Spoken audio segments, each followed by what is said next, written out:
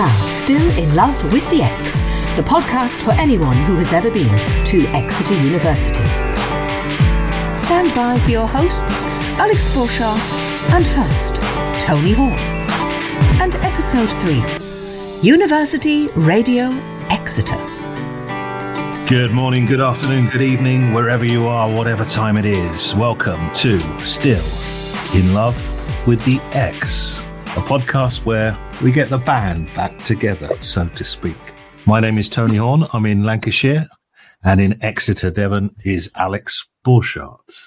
Well, as ever, I say that as this is our third episode. A quick look back at episode 2 briefly, and token mentions for Spudulike and Mad Megs to be expanded upon in future episodes. Alex, I did recall before we move into today's themes, you talked about Cathedral Close.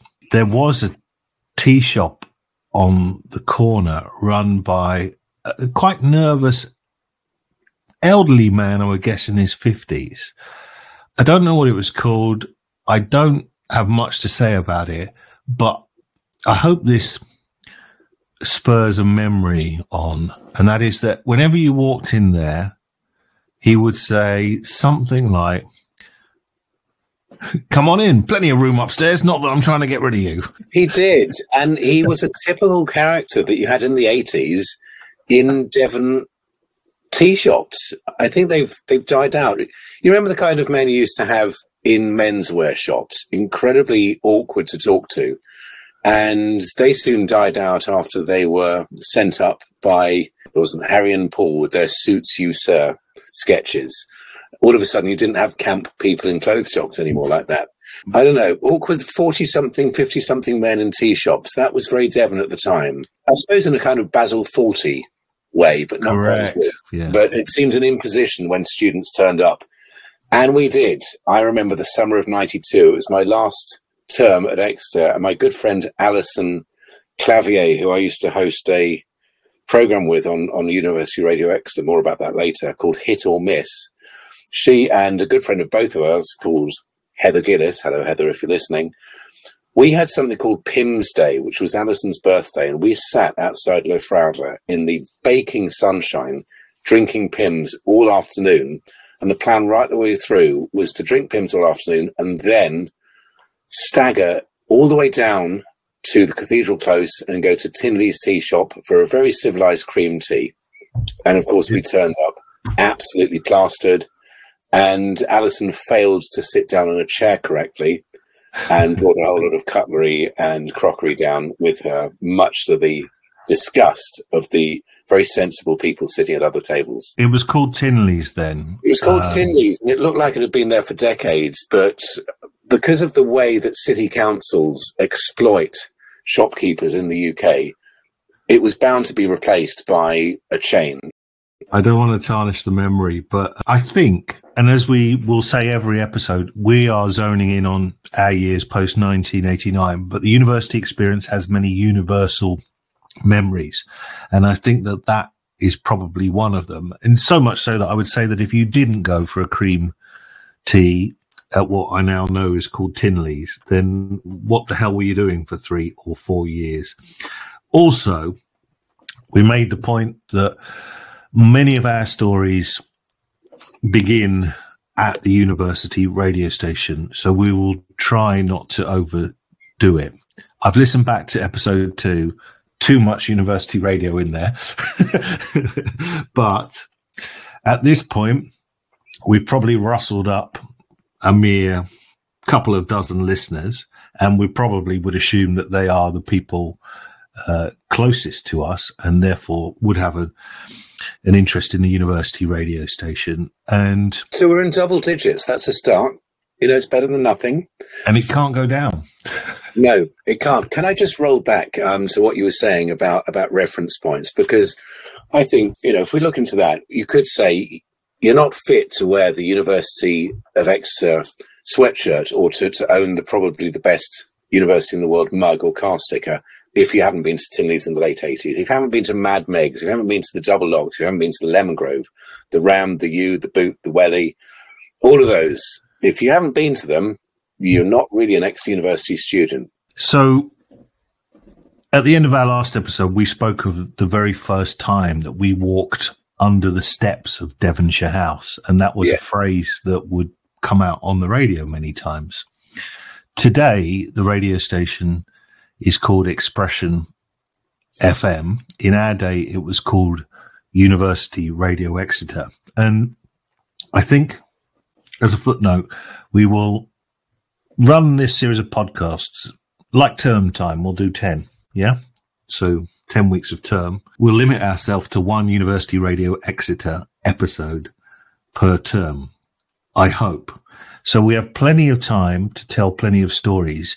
That makes this the easiest episode to record, but of course also the hardest, because we'll go all over the place in no particular chronological order, including, and you may have to wait 15 episodes for this, the extraordinary summer, I think, when we came back and there was a proposal that University Radio Exeter not be called Expression FM, but Sex FM.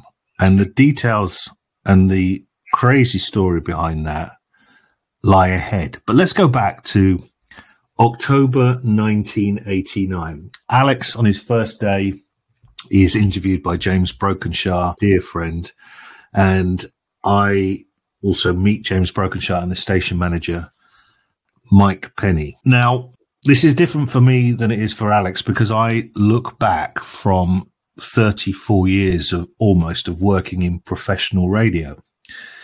And Alex, whilst still having a very big interest in radio, especially the technical side, will see things from a completely different point of view. So this is quite a hard question, but what do you think was the University Radio Exeter that we found when we arrived in October 1989? And I mean that question from a technical point of view, and from a content point of view, and from a community point of view. Was it any good? And take off those rose-tinted spectacles before you start. I'm sorry, those rose-tinted spectacles are welded on. I can't take them off. It was the best place on campus. I loved it then. I still love it, even though it doesn't exist. I walked there the other day. Not only is the studio gone, the steps have been removed. You can't take the steps up to that entrance to Devonshire House anymore. It's just some backyard. You access Devonshire House through multiple portals, but the steps to DH, they're gone, as is the Peking Memorial. Do you remember that? The Tiananmen Square Memorial. So those who are under the age of 45 may not remember that a major thing happened in Tiananmen Square in Beijing when somebody had the audacity to stand up to a tank, stood in front of a tank and said, "No, I'm not going to get out of the way. I'm tired of communism. Enough."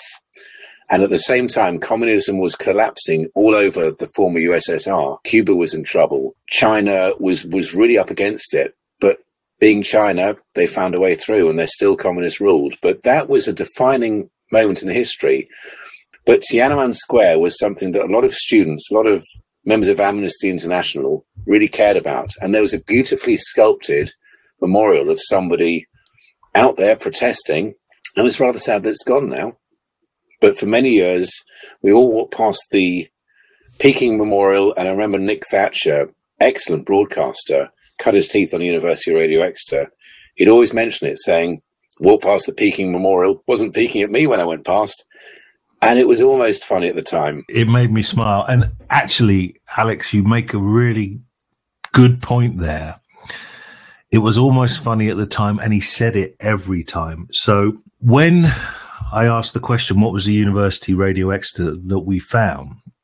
And I footnote that I say this, having had a career in radio, I have drawn the conclusion, and I know that I'm right on this, that it was a lot of people playing with the medium rather than playing through it. And what I mean is that it was self-serving. It's very difficult to know, despite the university radio station's fixed annual survey of how listeners were listening, if, in fact, the people that were listening were exclusively University Radio Exeter personnel or their friends. And again,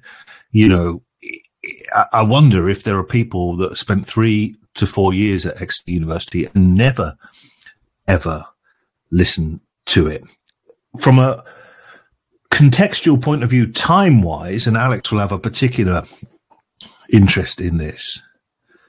Well, firstly, it was a dream come true to walk into a radio studio, having visualized through my teens what that might be like. I'd heard all this talk of cartridges, the things you play the commercials and jingles on, reel-to-reel tape machines, which you probably understand, faders, which are the buttons that control volumes, etc., and start things. And on that basis, and I realize this makes one sound old school, and I'm okay with that, that's a hell of a grounding. And having gone through the eras in radio where CDs replaced vinyl, digital replaces everything, I know that I'd always be more comfortable physically seeing a record going round or lining up the next thing in a studio. And the budget to run all of this, I think for a year, was less than $1,000. It was 900 and something. And that included the license, that included the electricity, included the budget to go out and buy records, because we got sent hundreds of records every month by record companies that had something to promote. There might be an up-and-coming band. But if somebody loved the new Michael Bolton album, it was cheaper to buy the LP, which had 4 or 5 singles on it, than to buy the individual singles. So, you know, we had to go to our price and buy records every week. We had a weekly show. It was done by James Pearce in the second year, I think. I did in the third year, Hit or Miss, which was the equivalent to what was Round Table on Radio 1. Remember that? You know, every Tuesday, the new records come out, I believe, and they would review them. And Hit or Miss was our program to do that. But of course, to play the top 10, to have the URE chart, we had to somehow have the records to be able to play them. And we couldn't afford to buy the top 30 singles. So you mentioned reel-to-reel tapes. We had recordings of the current singles that might be somebody brought their CD and recorded it. Back in 89, 90, we didn't have a CD player in the studio. That's how archaic it was. We didn't have one until I brought one in and installed it for the Children in Need Special. But it was all off vinyl, and if we were a bit sneaky, it was recorded off air from other radio stations, flouting many broadcast regulations. But the station manager of the second year, Mr. Malcolm Taylor, extraordinary person, very sadly no longer with us, I said, what's the copyright issue with this? What can we play? He said, anything that's been released, we can play it. Well, there we go. And it doesn't matter really what format it is. It's all on medium wave, so it doesn't really matter if we're playing it off cassette or CD or vinyl. It's pretty much going to sound the same. Certainly not going to be stereo unless you're in the supermarket. And kids, that's not the law, okay?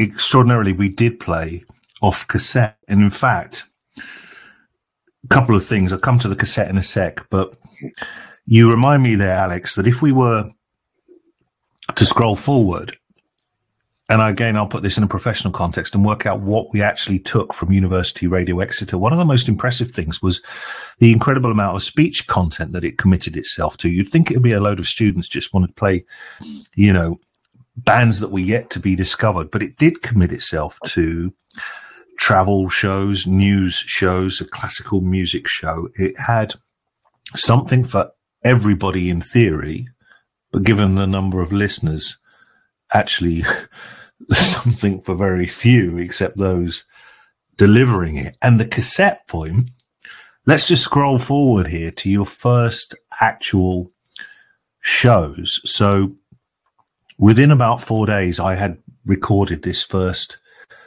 taped travel show, A Leisurely Approach with James Brokenshire. And we recorded it about 4 p.m. because I think James was going out that evening. You know, that's also a part of university radio life.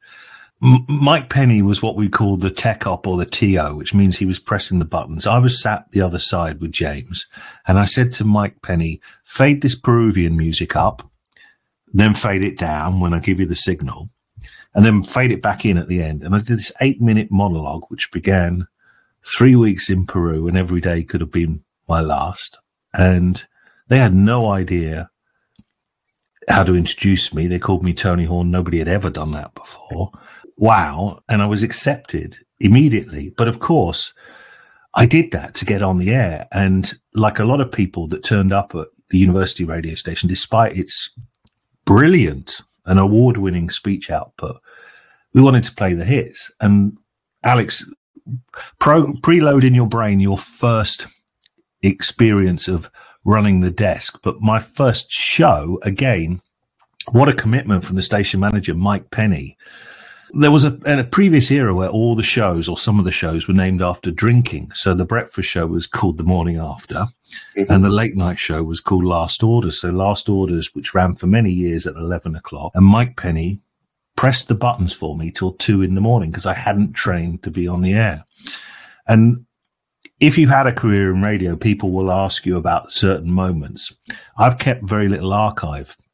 I don't know what songs I played when.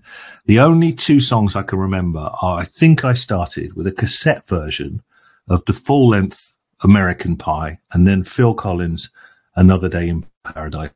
And as we record in October 2023, it's probably 34 years roughly to the day that happened. My memory, like Another Day in Paradise, starts to fade. So, Alex, when did you hit the airwaves? And were you on your own? Did you have technical operator? And who had trained you to get there? It's a very good question, because I didn't hit the airwaves for quite a while. So I mentioned on day one on campus, it was the Sunday afternoon, was walking around, made a beeline for the radio station. And within seconds, I was sat down, headphones on, with a microphone, being interviewed by the late James Brokenshire. But I didn't appear on air again until the following March. In the meantime, I had 7 weeks of training with a presenter called Steve Goucher, who was in the year above me, who I believe might even still live in Exeter. He certainly was 10 years ago. He lived for decades, never left Exeter. And the university radio station, URE, took it very seriously. You couldn't go on air, really. You certainly couldn't operate the desk, the mixer, unless you'd had 7 weeks training, and you needed to turn up to them all. And considering that we were an amateur student radio station with perhaps 30 or 40 listeners at a time, I think that's what the surveys tended to tell us, we took it very seriously.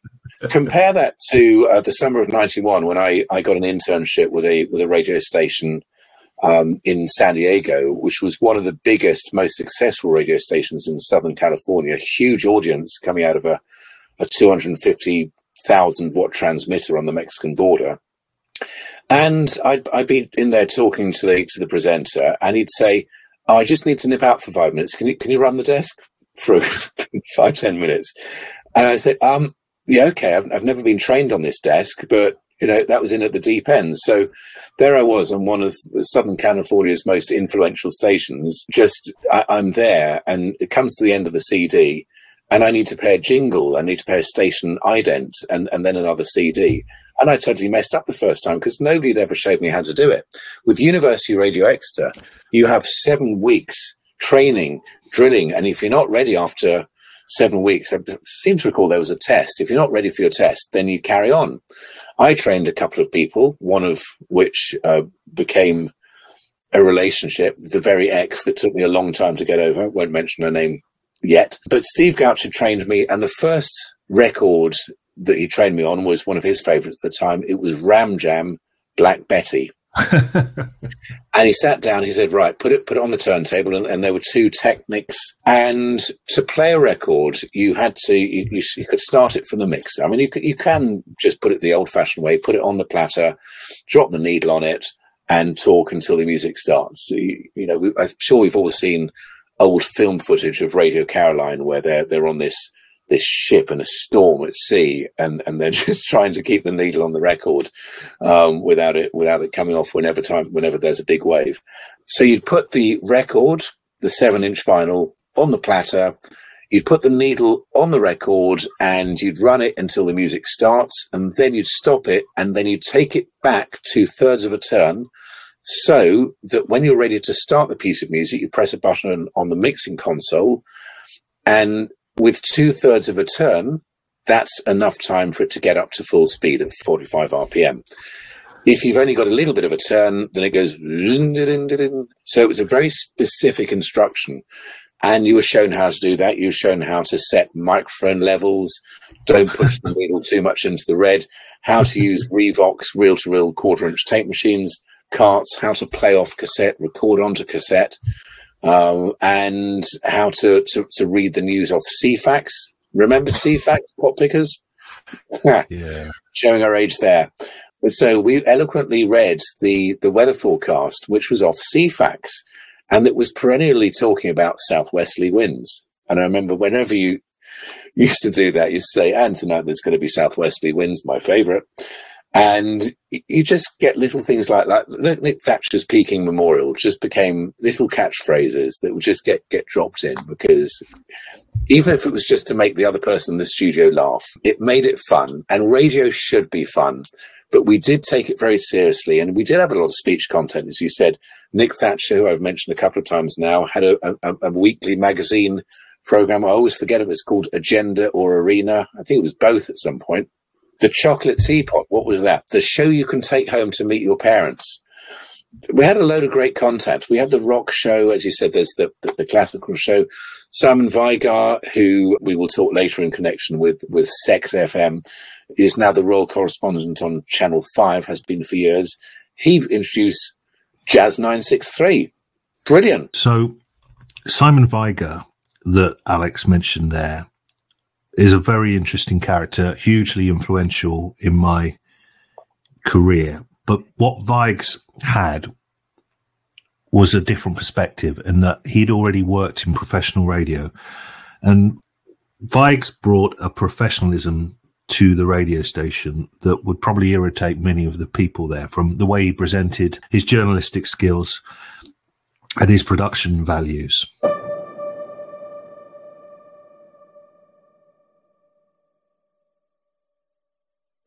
Still in Love with the X. Alex talks about the training to go on air. In many ways, that represents so many things that are true in real life radio, and that is that there are walls and obstacles for you to overcome to make progress. But then suddenly, at a moment's notice, all the rules and principles can be thrown out of the window, as Alex described at San Diego's 91X. The way that you got paired with a trainer was completely random. I was trained by a lovely guy, Paul Collett, who I think presented a folk show. Now, you can imagine, with all my ambitions and having done bedroom radio, all I wanted to do was, as we would say, jock the hell out of everything. And to my amazement, going back to the original point, what was the university radio that we found when we arrived? It would be on the air in the morning and then be off the air till about 4 or 5 in the afternoon and carry Radio 1 during the day, which was a strange arrangement.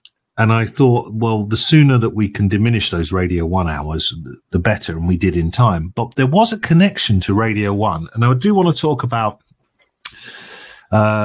Dave Hills for a while. Now, Dave Hills is an interesting character because he cuts across many generations outside of the 3-4 year cycle of university life. And he also ran the Warehouse and Boxes, which we will talk about next time.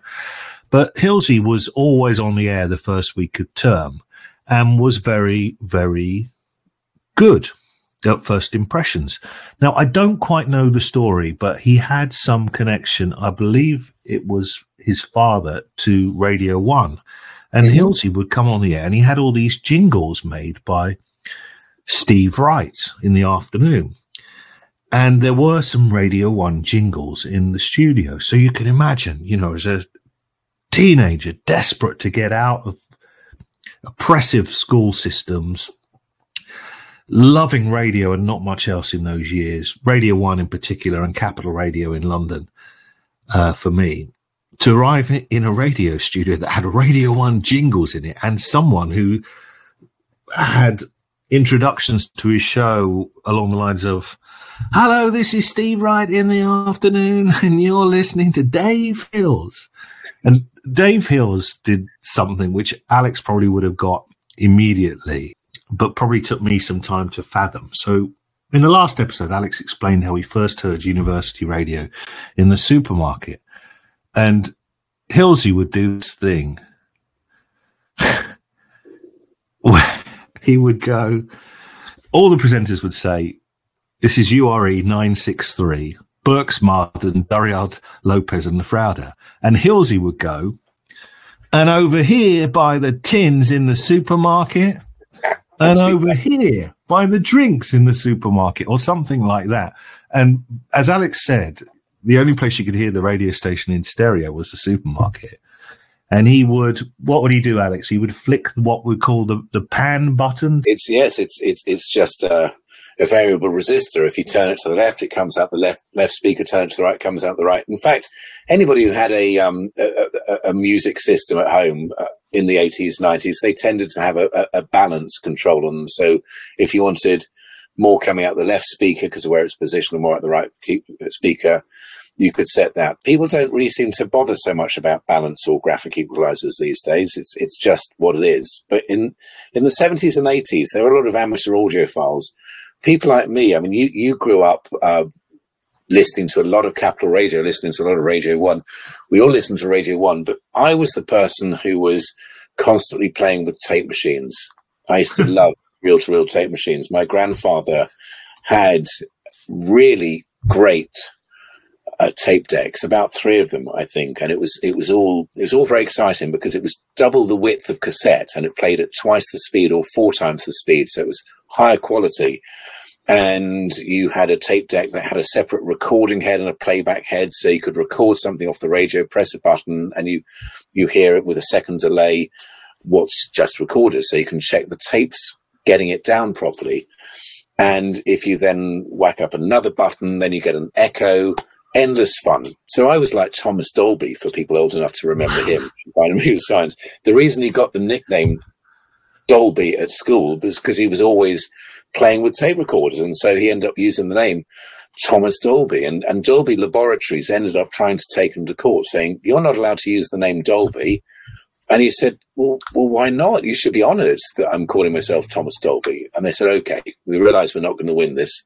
Dave Hills is an important character to mention. If you know anything about the continuity of the university radio station, you will perhaps be aware of a dear friend of ours, also departed, called John the Frog. Now, I think in time we will dedicate huge amounts of our podcast to Frog, but safe to say at this point that these two individuals are quite unique in that they outgrow that 3-year, 4-year university cycle. And one of the points that we made in a previous episode was that old adage, you should try and leave things in a better place than you found them. And if you look at the fact that university radio finally got out from under the steps of Devonshire House, which was one of those conversations that would be weekly, and you think this is never going to go anywhere. You go back to campus a few years later, and they have. And they got themselves on FM, etc. And talking about that, carrying Radio 1 during the day, one thing that I was really keen was that there would be more continuity, more what we call in the business stripped shows, which means the same people do the same shows at every time. But it can't be done without those people like Dave Hills and John the Frog, who passed the baton of knowledge from one generation to the other. And of course, one of the flaws in knowledge being passed verbally and based on anecdotes, which is very much part of the URE way of learning, is that you learn a hell of a lot very quickly, but you also learn bad habits. And one of the bad habits, which to this day, probably many people that were on university radio don't even know, is, we call it something slightly different in radio, but fader tossing. Yep. Which essentially, you got your level for your song, you dip your level on the music to speak, and then you speak. But most people would dip the level right down, so the audio couldn't be heard of the music underneath them, and then they'd whack it, right back up and let the music play again. It's a meaningless exercise. Many people in professional radio have done it for years and don't even realize it's one of the bad habits of university radio Exeter. I introduce you to the fader tossing. And it's incredibly annoying to listen to. Using the mixing desk is basically what it is. Fader tossing is the perfect word for it. And a mistake that a lot of URE presenters, expression presenters have made over the years is wanting to sound like the person who's big on Radio 1 at the time. So in our day, A lot of us maybe were trying to sound like Steve Wright. If we were more into our music, we'd want to sound more like John Peel or Steve Lamacq or Pete Tong. And that's not what student radio should be. It should be not trying to copy what's on the other side. It should be about being innovative. And we had diversity. We had a real music mix. We had chart music. We had your Phil Collins, your Delamitri, but we also had the more serious indie music. Stone Roses, Happy Mondays, that kind of thing. The Smiths, New Order, and it's all indie music. One of the issues with finding yourself on the radio, working out who you're going to be, is this notion that you will decide you like what someone has done and you'll take a bit of that. And you go through several personalities, and they say at the end of it, many years later, you finally work out who you're going to be as a broadcaster. Now, I know the point that process ended for me. So I started on professional radio the first summer at University Radio, 1990, but it was 9/11 that changed everything, and the need to speak on the radio. And you draw then on your instincts, which were evident from the very first days, and that huge amount of speech that we talked about. But what I think is really important, returning to this original question, what we found when we got there, University Radio was a bland radio station despite its huge portfolio. And what I mean by that is the music, the mainstream music. I mean, I was playing, there you go, I played American Pie, and we're playing Neil Diamond. And there seemed to be, maybe it's something in the demographic of Exeter University students, that the music choices, of course, you heavily influenced by your parents, but maybe there's a certain Exeter University parent that meant that we did go out and buy the top 10 singles from Our Price at a time when the charts actually meant something, had lasting value. You get a number one that's there for 16 weeks rather than 16 minutes. But we played in the mainstream. And on that basis, I would consider University Radio Exeter to have been a failure. Now, there were some people that did come along with their indie hats on. A nod to Simon James, who I know is listening in Victoria, and a chap called Ivan Todd, who almost fought against the system in his, quest to be indie. But University Radio Exeter should have been like what the old evening programs were on Radio 1 with Janice Long and John Peel. And they shouldn't have been daytime mainstream radio, but they were. It was the blandest of blands. Now, when Alex also talked about the training earlier, there's a massive absence in the training, as it's all handed down from generation to generation, that really could come a cropper when a radio station broadcasts outside the loop of the campus transmitter and broadcasts to a wider berth like FM, like Expression had been doing in the last few years. And that is, there is no legal training. Now, Alex mentioned earlier former station manager Malcolm Taylor's definition of what was copyright, etc., what was okay to broadcast. And I've heard that story many times from many people, and that's the point. Same story, wrong information, widely distributed. Yep.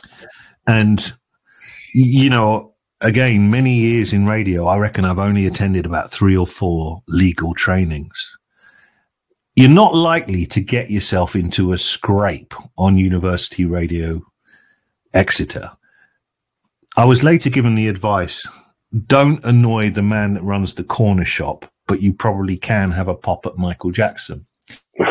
Yes. Now, if you take that literally, in your most dangerous libels are probably an immediate locality, then potentially a university radio station, and bear in mind this radio station was under the Ram bar, potentially you can run havoc. And a couple of things that I want to stop at these little stories before we finish up today. In 1990, I came back to Exeter for 5 weeks and then went to do my year in Italy, which was crazy. I started at Rome University the 5th of November, finished at Padova University 31st of May, and came back to Exeter. And it was agony that year because all I wanted to do was the radio station. But whilst I was away, I had recorded, or before I was away, I had recorded a series of shows essentially to fill the schedule, because whilst you're training people in that first term, you have gaps in the schedule. It's an eternal problem for a program controller of the radio station. So, off the top of your head, Alex, does the name Lucy Tong mean anything to you? Only very vaguely, and she's not Pete Tong's daughter, I take it. I recognise the name, but I couldn't tell you anything about Lucy Tong whatsoever. So I get word in Italy that there's been a letter in Expose, the university magazine stroke paper. I remember now, yes. I know exactly who you're talking about. There's been a letter complaining in Expose, the university paper, about the show Campus Classics, which I put out, I think, midday on a Saturday. But I'm in Italy. And I played the theme from MASH, Suicide is Painless. And Lucy Tong, despite the fact that this record had been played around the world millions of times for many, many years, took issue with the notion that suicide isn't painless and therefore a radio station shouldn't be playing it. Well, of course, I say that in the context of 1990 and the context of 2023, where you almost can't do anything these days. But I'll defend the right to play that on the radio. But that I've never forgotten, because somebody was so troubled or irritated, and it takes a lot to do this, that they wrote a letter to the student paper. And I don't know what my legal nous was at that point. This is not a legal issue. You have the right to play that record. But again, with a professional career ahead, that was a really, really weird moment. But I suppose when we address the 20 or 30 listeners, and none of us know who Lucy Tong was, then somebody outside the inner circle was listening, and that's a relevant point too. And that's very telling. It shows that we had an audience. But no, radio is free speech. And of course there are guidelines, and URE again took things seriously. I remember someone called Mike Pass, who was never going to be remembered that fondly as a dynamic presenter. He just made some offhand remark to effing foreigners, and immediately got a lifetime ban from the station. One strike, wow. You're out. You can't say that. I don't remember. I remember the name. Yeah. First time in 30 odd years. I don't remember that. Well, the program controller was called Gronya Landowski, and she was very strict about this kind of thing, and she didn't take kindly to somebody insulting our foreign student population, of which there were many. You were allowed to be rude about students from St. Luke's, Lukey's. I remember I had the ex-university symphony orchestra drop in the studio one time. They were talking about the orchestra, which was actually a superb orchestra. We both know people who are in that orchestra. Wasn't that level of rudeness encouraged? Well, yes. So I asked the question. So, you're open to people to apply.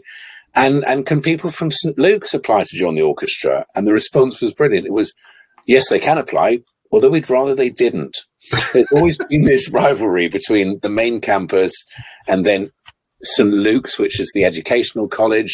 And then you've got St. Loy's, which I think was where nurses train, the butt of many jokes and the ragmag. That's something to return to. Wow. But, freedom of speech, there are things that are appropriate on the radio and things that aren't. And I think people have the right to complain. And the fact that song, the theme from MASH, including the refrain, suicide is painless, obviously an emotive subject. People who've been through the Vietnam War, many of them will have just wanted to give up because it's less painful not to be there than it is to live with the post-traumatic stress disorder, we now call it, of being in a war. So it's a very strong song, which the record company chose to release at the time. And it was played for many years on radio stations all around the world. And there was no fuss about that until Lucy Tong wrote in to complain about Campus Classics.